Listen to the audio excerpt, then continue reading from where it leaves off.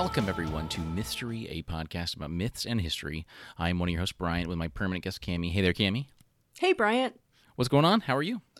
I am fantastic. I just started the Netflix series Wednesday. Oh, yeah. Kinley wanted to watch that, and we did start it, and it's just teetering on the edge of inappropriate for her, so that's nice. Right. Well, I was thinking maybe a 10-year-old, but I don't know. Yes, some of the bits she's kind of but she's loving the attitude. That what really is so funny about it to me is it was written for a millennial. Yes. Is what it feels like. Like, this is a teen show written for a millennial.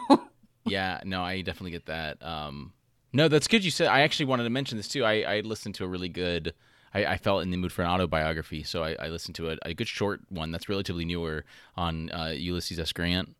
Oh, cool. By Michael Korda with a K. And that, yeah, it was really fun. It came out, at least the audiobook came out in 2020, so it was relatively newer, a little shorter. A lot of them are super long. Man, he was a good guy. I was listening, and I was like, I wonder if there's something we can do from this. And you know what we could do? The myth of how the South was going to win that damn war. How about that?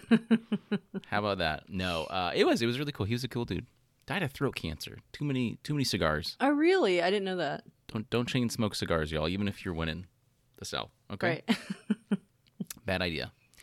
Well, that's not a bad segue to what our topic is. Rewind the clock about 300 years from Mr. Grant. And we're going to talk about Roanoke, Virginia, right? No. North Carolina. Nothing special going on in Virginia regarding Roanoke.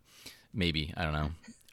But no, yeah, we're talking about the mystery of the colonists in Roanoke, which is also a place in Virginia, which I think both immediately assumed, oh, yeah, Roanoke, Virginia. But then we're like, oh, wait, no, it's right above us in North Carolina. Yeah, I wasn't sure where it really was. In my head, it was Virginia because there is an existing Roanoke, Virginia. Yeah. And probably because of Jamestown.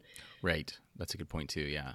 No, this is cool. So, yeah, a lot of people might be familiar. This is an interesting early settlement. This is right on the precipice, right before the 16th century kicks off. So this is super early in the colonial development of the New World, as it were called. So as we do on Mystery, Cammie's going to give us a story, nice and spooky, about these colonists, and then I'll lead a brief discussion on this, and we'll figure it out. But either way, Cammie, why don't you hit us with that story? Yeah, absolutely. So I used WilliamsburgPrivateTours.com and BritishExplorers.com, which had a great timeline. So it was really easy to kind of go in and figure out when the stuff was happening, because you learn about the stuff That's in school, awesome. But it was so long ago that you're kind of Sure. Okay, was this really the first settlement they tried to do, and all of that? So BritishExplorers.com. I wonder what kind of traffic that gets nowadays. BritishExplorers.com. Yeah, that's an interesting website. Some English kid I'm going to find something new. And he goes there and he's like, wait, never mind. Maybe. It really looks like an Angel Fire page. It is very... Yeah. Yeah, so, maybe it's just somebody still paying for it, or maybe it was at the time of the internet when you didn't have to pay for anything. I'm not really sure. But it's still up, and it's getting traffic from me, at least. This wasn't the first settlement Sir Walter O'Reilly had planned on this very spot, but it was as though the land itself was cursed. In 1585, the colony of Roanoke broke ground after a long 3 months at sea. The colonists arrived in late July, which put them too late to plant crops. They had to depend on hunting and the kindness of the indigenous people who lived nearby, but it wasn't long before the ships began to leave, and only just over 100 people remained, one of them being Ralph Lane. He was a brutal man and wished to put the resources of the original inhabitants of the land to his personal use. This caused tensions between the Europeans and the indigenous people of the New World. With Lane's leadership, the colonists were soon starving, and as soon as Sir Francis Drake visited the budding colony, the people begged to be taken back to England. Only 15 men remain, and their fates are unknown to this day. So here we are, a new colony. It was Raleigh who was still hell-bent on establishing a footing in the Americas. While they had planned to settle farther north, one of his captains disobeyed his orders and landed on the old colony of Roanoke. There he, along with over 100 others, established their home in a place where the first had disappeared some years earlier. But in late August, John White sailed to England for more supplies. leaving 112 people on the island. He meant to return within a few months, but the war with Spain prevented him from getting back quickly. It was 3 years before he would be able to see his people again. And when relief did finally come, the men saw smoke bellowing from the town, so they fired a cannon shot to announce their arrival. While trying to disembark, 6 men, the captain included, drowned. And when they made it to the place where the people should have been, there was nothing but a skeleton waiting for them. And carved into a tree, the cryptic message, Croatoan. And so White pushed on, looking for his lost people, his wife, his daughter. But when they set sail for the place called Croatoan, one of the ship's cables broke and put them with only one anchor. Their food stores were not enough to keep pressing onward, so they were never able to search that land, and they turned tide back for homeland. Some say, though, that the people of Roanoke fared well and were not lost at all, for when more settlers came to the area, they wrote of the fair-haired and gray-eyed people of the land who spoke English as well as the queen herself. Oh, as well as the queen. That's cool. They literally said, as the queen. Yeah. Oh, that's funny. That reminds me of there was the, like, Southeast Asian trade, probably 100 years before this or even more. So I think it was some, like, English settlers bumped into some indigenous peoples of Southeast Asia in the chain of islands that are there. Yeah. And they spoke English, but it was from, like, the Dutch or something. I don't know. It was, like, from someone else. And they're like, wait, you know English? So that made trading a lot easier. Yeah, this is an interesting early colony settlement, right? 1585 is when it kind of started, but it didn't really kind of get going until 1587, and that's where things went sour or weird. The big mystery here is there wasn't really any evidence. It didn't seem like they really put their, like, feet down there, like, planted themselves in super well. But they did abandon it. It was about 120 colonists, all men. I didn't realize this until I looked into it. I would have just guessed, but it was all workers. They were just trying to get this established, get a foothold. But they needed supplies, and so yeah, Walter Raleigh, he actually ended up going. He wanted the city to be established. He put in Ralph Lane and John White were the initial governors. Lane actually hooked up with a resupply mission with Sir Richard Grenville, and Sir Francis Drake helped out. Actually, all these dudes are serious, man. It took nothing to get united back then. And during that attempt, when Drake was taking them for the resupplying, that's when the disappearance happened. And you're right, yeah, the Anglo-Spanish War was going on, so a resupply mission that would have taken maybe a year took even longer. And so it was weird. And then when they come back, nothing's there. Some cryptic messages. You assume that they went to the island of Croatoa nearby. There was also another one, a tree that had Cora inscribed on it. I'll get to that later. That was, like, I think on the other side of the settlement of where it was. So I mainly just kind of did Wikipedia here. So yeah, this is Dare County, New North Carolina today. It was inspired directly after the founding of St. John's in Newfoundland by Sir Humphrey Gilbert, who was actually lost at sea on his return voyage. But Queen Elizabeth wanted him to kind of do something else. Walter Raleigh was like, yeah, I'll take care of that. And so that's where Roanoke kind of got inspired, was from this. This is important at the time. These colonies, you'd have these merchants or these dudes who would basically petition to the wealthy and be like, yo, I'll do this for you in your name, but you got to fund it and stuff like that. It was really expensive. You need lots of people, all this uncharted territory.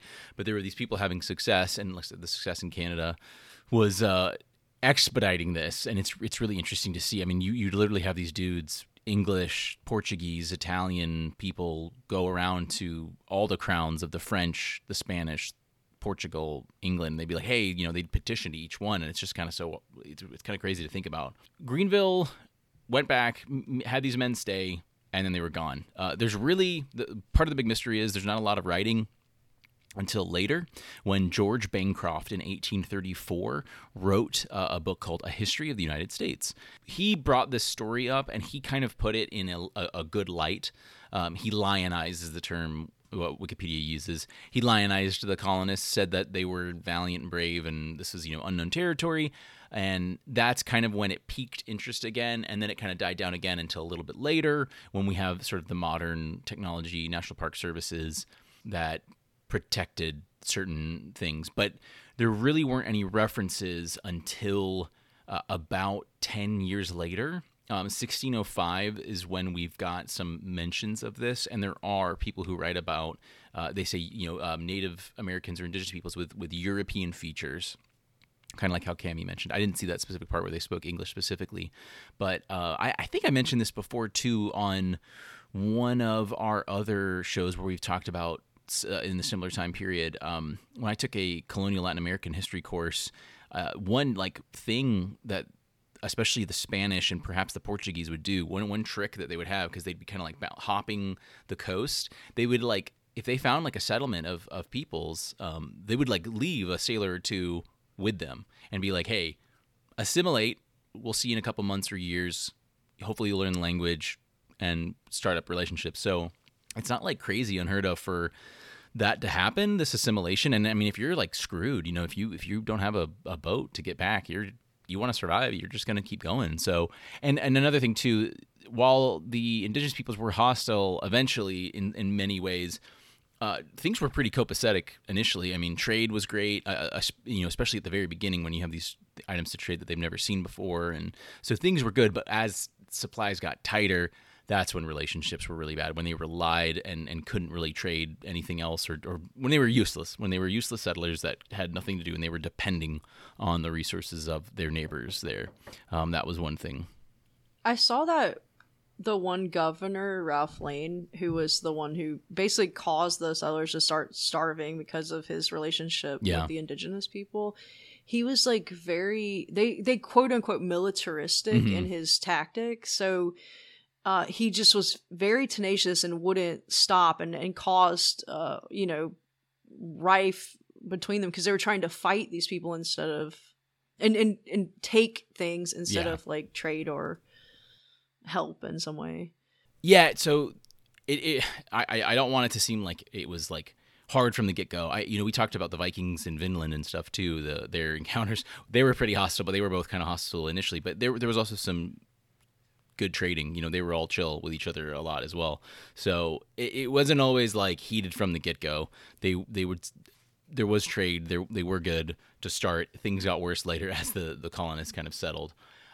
So yeah, we don't have too much other evidence really to go off of any of this. The big thing is that I want people to walk away with is George Bancroft's book on it was really what helped keep the story alive and also change our idea on it. Sir Walter Raleigh was knighted in directly because of this.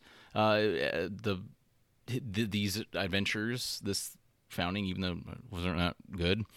Well, I also saw that he was so important to the Queen because he was so able to get these crews together and willing willing men to go and do this, that he was not allowed to leave England. Too valuable. Like he wasn't allowed to go on these expeditions. That makes sense. Yeah. No, you don't know when a privateer is gonna take you and you're screwed. I mean, the bounty that Francis Drake had was immense from the Spanish. I remember that. I don't know if you remember us on that episode that we talked about him. Yeah, that's why she knighted him. Yep. Good. Yeah, he's living proof, so that would make sense. Yeah, I made I was really interested to see the different nationalities petitioning different kings. It was very fluid. You'd think it would be much more like English to English, Spanish to Spanish, but there were all these dudes petitioning all these other kings and queens and royalty to get this going on. Upon their return to England in the autumn of 1584, Amadas and Barlow spoke highly of the tribe's hospitality and the strategic location of Roanoke. Okay, yeah, that was a note I got from Wikipedia that talked about that these guys who went for the relief mission, they came back and they were talking about how nice the people were there, and then how strategic Roanoke was. Now, they might be BSing just to help get more people to come on down and labor this. That could absolutely be the case. 1587 was when Raleigh was established. The relief mission was a year later. We even have, I think, documents on Spanish intel regarding it, too. They were, spying on it. The relief party came back in 1590, so it took them 2 years to even make it back. And that's when we come back and see Roanoke, Croatoan written, which that's a nearby island that I think was doing well, but it doesn't. Yeah, it was from my research for the other, it looked like it was an island that some established indigenous people who lived with the colony, because the first part Raleigh was, or not Raleigh, I'm sorry, White took back two people to England that were originally inhabitants of the Americas, and they like kind of went on this tour of England, and yeah, Raleigh was like, look, here's some people, and Yeah. and here's what they're about, and then can I have more money and all of this. So then when they came back, they were friendly with the colonists. that makes sense. So that they lived, basically they were from that area, the Croatoan area. There's some other like evidence of it comes from like the famous John Smith in the settlement of Jamestown in 1607. He was captured by Chief Powhatan. That's where it looks like Smith, from his experience with communicating with them, they spoke of people from a place called Okanahonan, where men, and this is in quotes, wore European-style clothing, featuring walled houses. Smith later returned to the colony, and then heard of another place of people who wore apparently European dress. So it looks like Smith would hear from natives himself when he was communicating with them. They would say, "Oh yeah, there's European-looking dudes over here in this area." So that's kind of like an idea that we have. That's where the idea comes of them kind of splitting and assimilating and not just being wiped out. I think that's one point I didn't clearly spell out. This doesn't seem like it was like genocide, just colony wipeout, that kind of thing. The colony was wiped out because they all left, because there was just there was survivability. You had to move on. You had to go somewhere else. And there were established colonies, and you live there long enough, and you assimilate. It works out. Yeah, I mentioned that book, A History of America. That's what helped it. In 1941, the National Park Service actually started administering the area and declared it a historic site. And they tried to reconstruct like an area in its image. A big thing, other than some of these writings, so many of the artifacts that are from this like time period, they could have been from like really any other time period. They could have been from indigenous peoples who traded with people from other areas. So like you can't tell like, oh, this is a Roanoke colonist, this and that. It's so hard to tell that's the way it was. It's also been very sensationalized, so it's a cool mystery. You're gonna hear it. You're gonna see it on those TV shows and stupid podcasts that talk about it. And so it's very sensationalized. There are some really cool. I don't think I saved them. There's been some cool like books written about it. There was one. Oh man, I'm gonna find it. I'll write it in the description. It was like the plot is that there's a vampire, and the vampire's name is like Cora something. Like it's like. And someone's like trying to write Cora, like his name on a tree, but he gets killed as he's like. And it's like this ancient European vampire that stowed away on the ship or something. Yep, 100%. Like Dracula, but yeah, okay. no, it's that's amazing. Pretty rad. So there's been some cool like things based off of it. A comic book, maybe that was a comic instead of a novel. But there's been quite a few things like based on it that were pretty awesome. Oh. American Horror Story did a whole season on it. I remember seeing that. Yeah, I've never watched, but I have seen that for sure. Don't watch. It's just gross. The show is just so grotesque. Oh, here it is. In 2015 novel, The Last American Vampire. The colonists are the victims of a vampire named Crowley. Oh, okay. The inspection Crow was thus an incomplete attempt to implicate him. So there we go. That's the Cora tree. A 2009 study to determine the age of the Cora tree was inconclusive. Damage to the tree made it impossible to obtain the valid core sample, even if the tree dates back to the 16th century, in establishing the age. Oh, so it might not even be from that. It just might have been. Yeah, there was an actual writing. There was the writing on the tree, but then there was also writing. Yeah, the Croatoan on the writing. Town. Yes, yeah, that plaque? And that's like an established factual, good to go. Yeah, that is like pretty straightforward. It is cryptic because it didn't really like give a direct lead, but it gives us pretty direct assumptions, and it's pretty plausible to kind of figure it out. So yeah, that's pretty much like all I've got. There's anthropologist Lee Miller has an idea that that there was a conspiracy against Raleigh to maroon the colonists and kind of like smear campaign on him. And a big thing, Francis Bacon, the writer, politician, Yum. the famous figure, he is actually he wrote publicly against Raleigh for his indifference about it. He apparently was just kind of like, well, that's 120 dudes gone, sorry y'all. So I thought that was kind of interesting that in the public limelight at the time, someone was speaking out against that. I wonder how that would have been both ways. I mean, like, is it good? Like yeah, how yeah. would Would have the been queen would have been received like, "Hey, go easy on publicly, him. or- You know, he's just doing his work," or would she want that? Would she want like, no, we want the people who are potential colonists to be like, no, yeah, we care about you for real. It's not that hard. Yeah, it was an interesting take, but it was almost forgotten for the most part. Few writings, but some famous ones, like I said, from John Smith. Some big names were involved: Sir Walter Raleigh, Francis Drake. These big players were in, like, a lot of the same people were the ones that were doing all this stuff back then. It was a pretty, like, simple group of people that were involved in a lot of this, but we don't really know exactly what happened. We do have evidence that they might have assimilated nearby, and that's about it. They could have somehow found a boat and just gone too. Could have just capsized, and that's it. There's really no traces. So that's the mystery. But life went on. Maybe if the Spanish were spying, maybe the Spanish picked him up. You're speaking Spanish now, bud.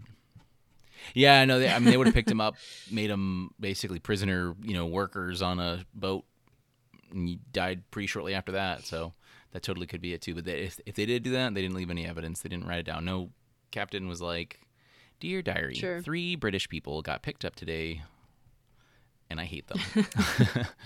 But I think this is a fun topic to kind of jump on. I wish there was a little bit more. Maybe one day we'll see geographical scannings and find there was a mass burial site and it was a vampire. That'll open up a whole new can of worms on it because they'll have little marks on their neck. But until then, I think that's all I've got to add. Cammie, would you like to put a cherry on top of this podcast? Sure. I feel like I would be amiss not to bring up Jamestown, like the original Jamestown settlement, with this, because there were some similarities, although Jamestown was completely mismanaged. And we could even talk about that probably like later, but if people are kind of confused, because there's with Jamestown there were rumors of like cannibalism and stuff like that, but since they were so similar time period wise and they're both established by the British, it can get kind of confusing. So I just want to put that out there. It's very closely related timeline wise, but it is different enough for sure. These guys were trying to make these. This was a way to make it big, and there was a lot of opportunities, but it was tough and it was wild. So one colony success in Canada made everyone think they could do it again and emulate it, and it wasn't as easy, especially when it takes you a year to resupply. So it was hard. Well, excellent. Let us know what you think about colonization in the New World. I think that's it for this episode, Cammie. If you have any suggestions on what we should talk about, we just had 2 great bangers on Apollo and Apollo's brother Hermes. So this was a nice little change of pace, but I think we're going into some fun supernatural stuff the next couple weeks. So get ready for that. But Mystery with an IE, you can watch us on YouTube or most podcast services. Let us know if you need anything. All right, well, Cammie, we'll see you next time. All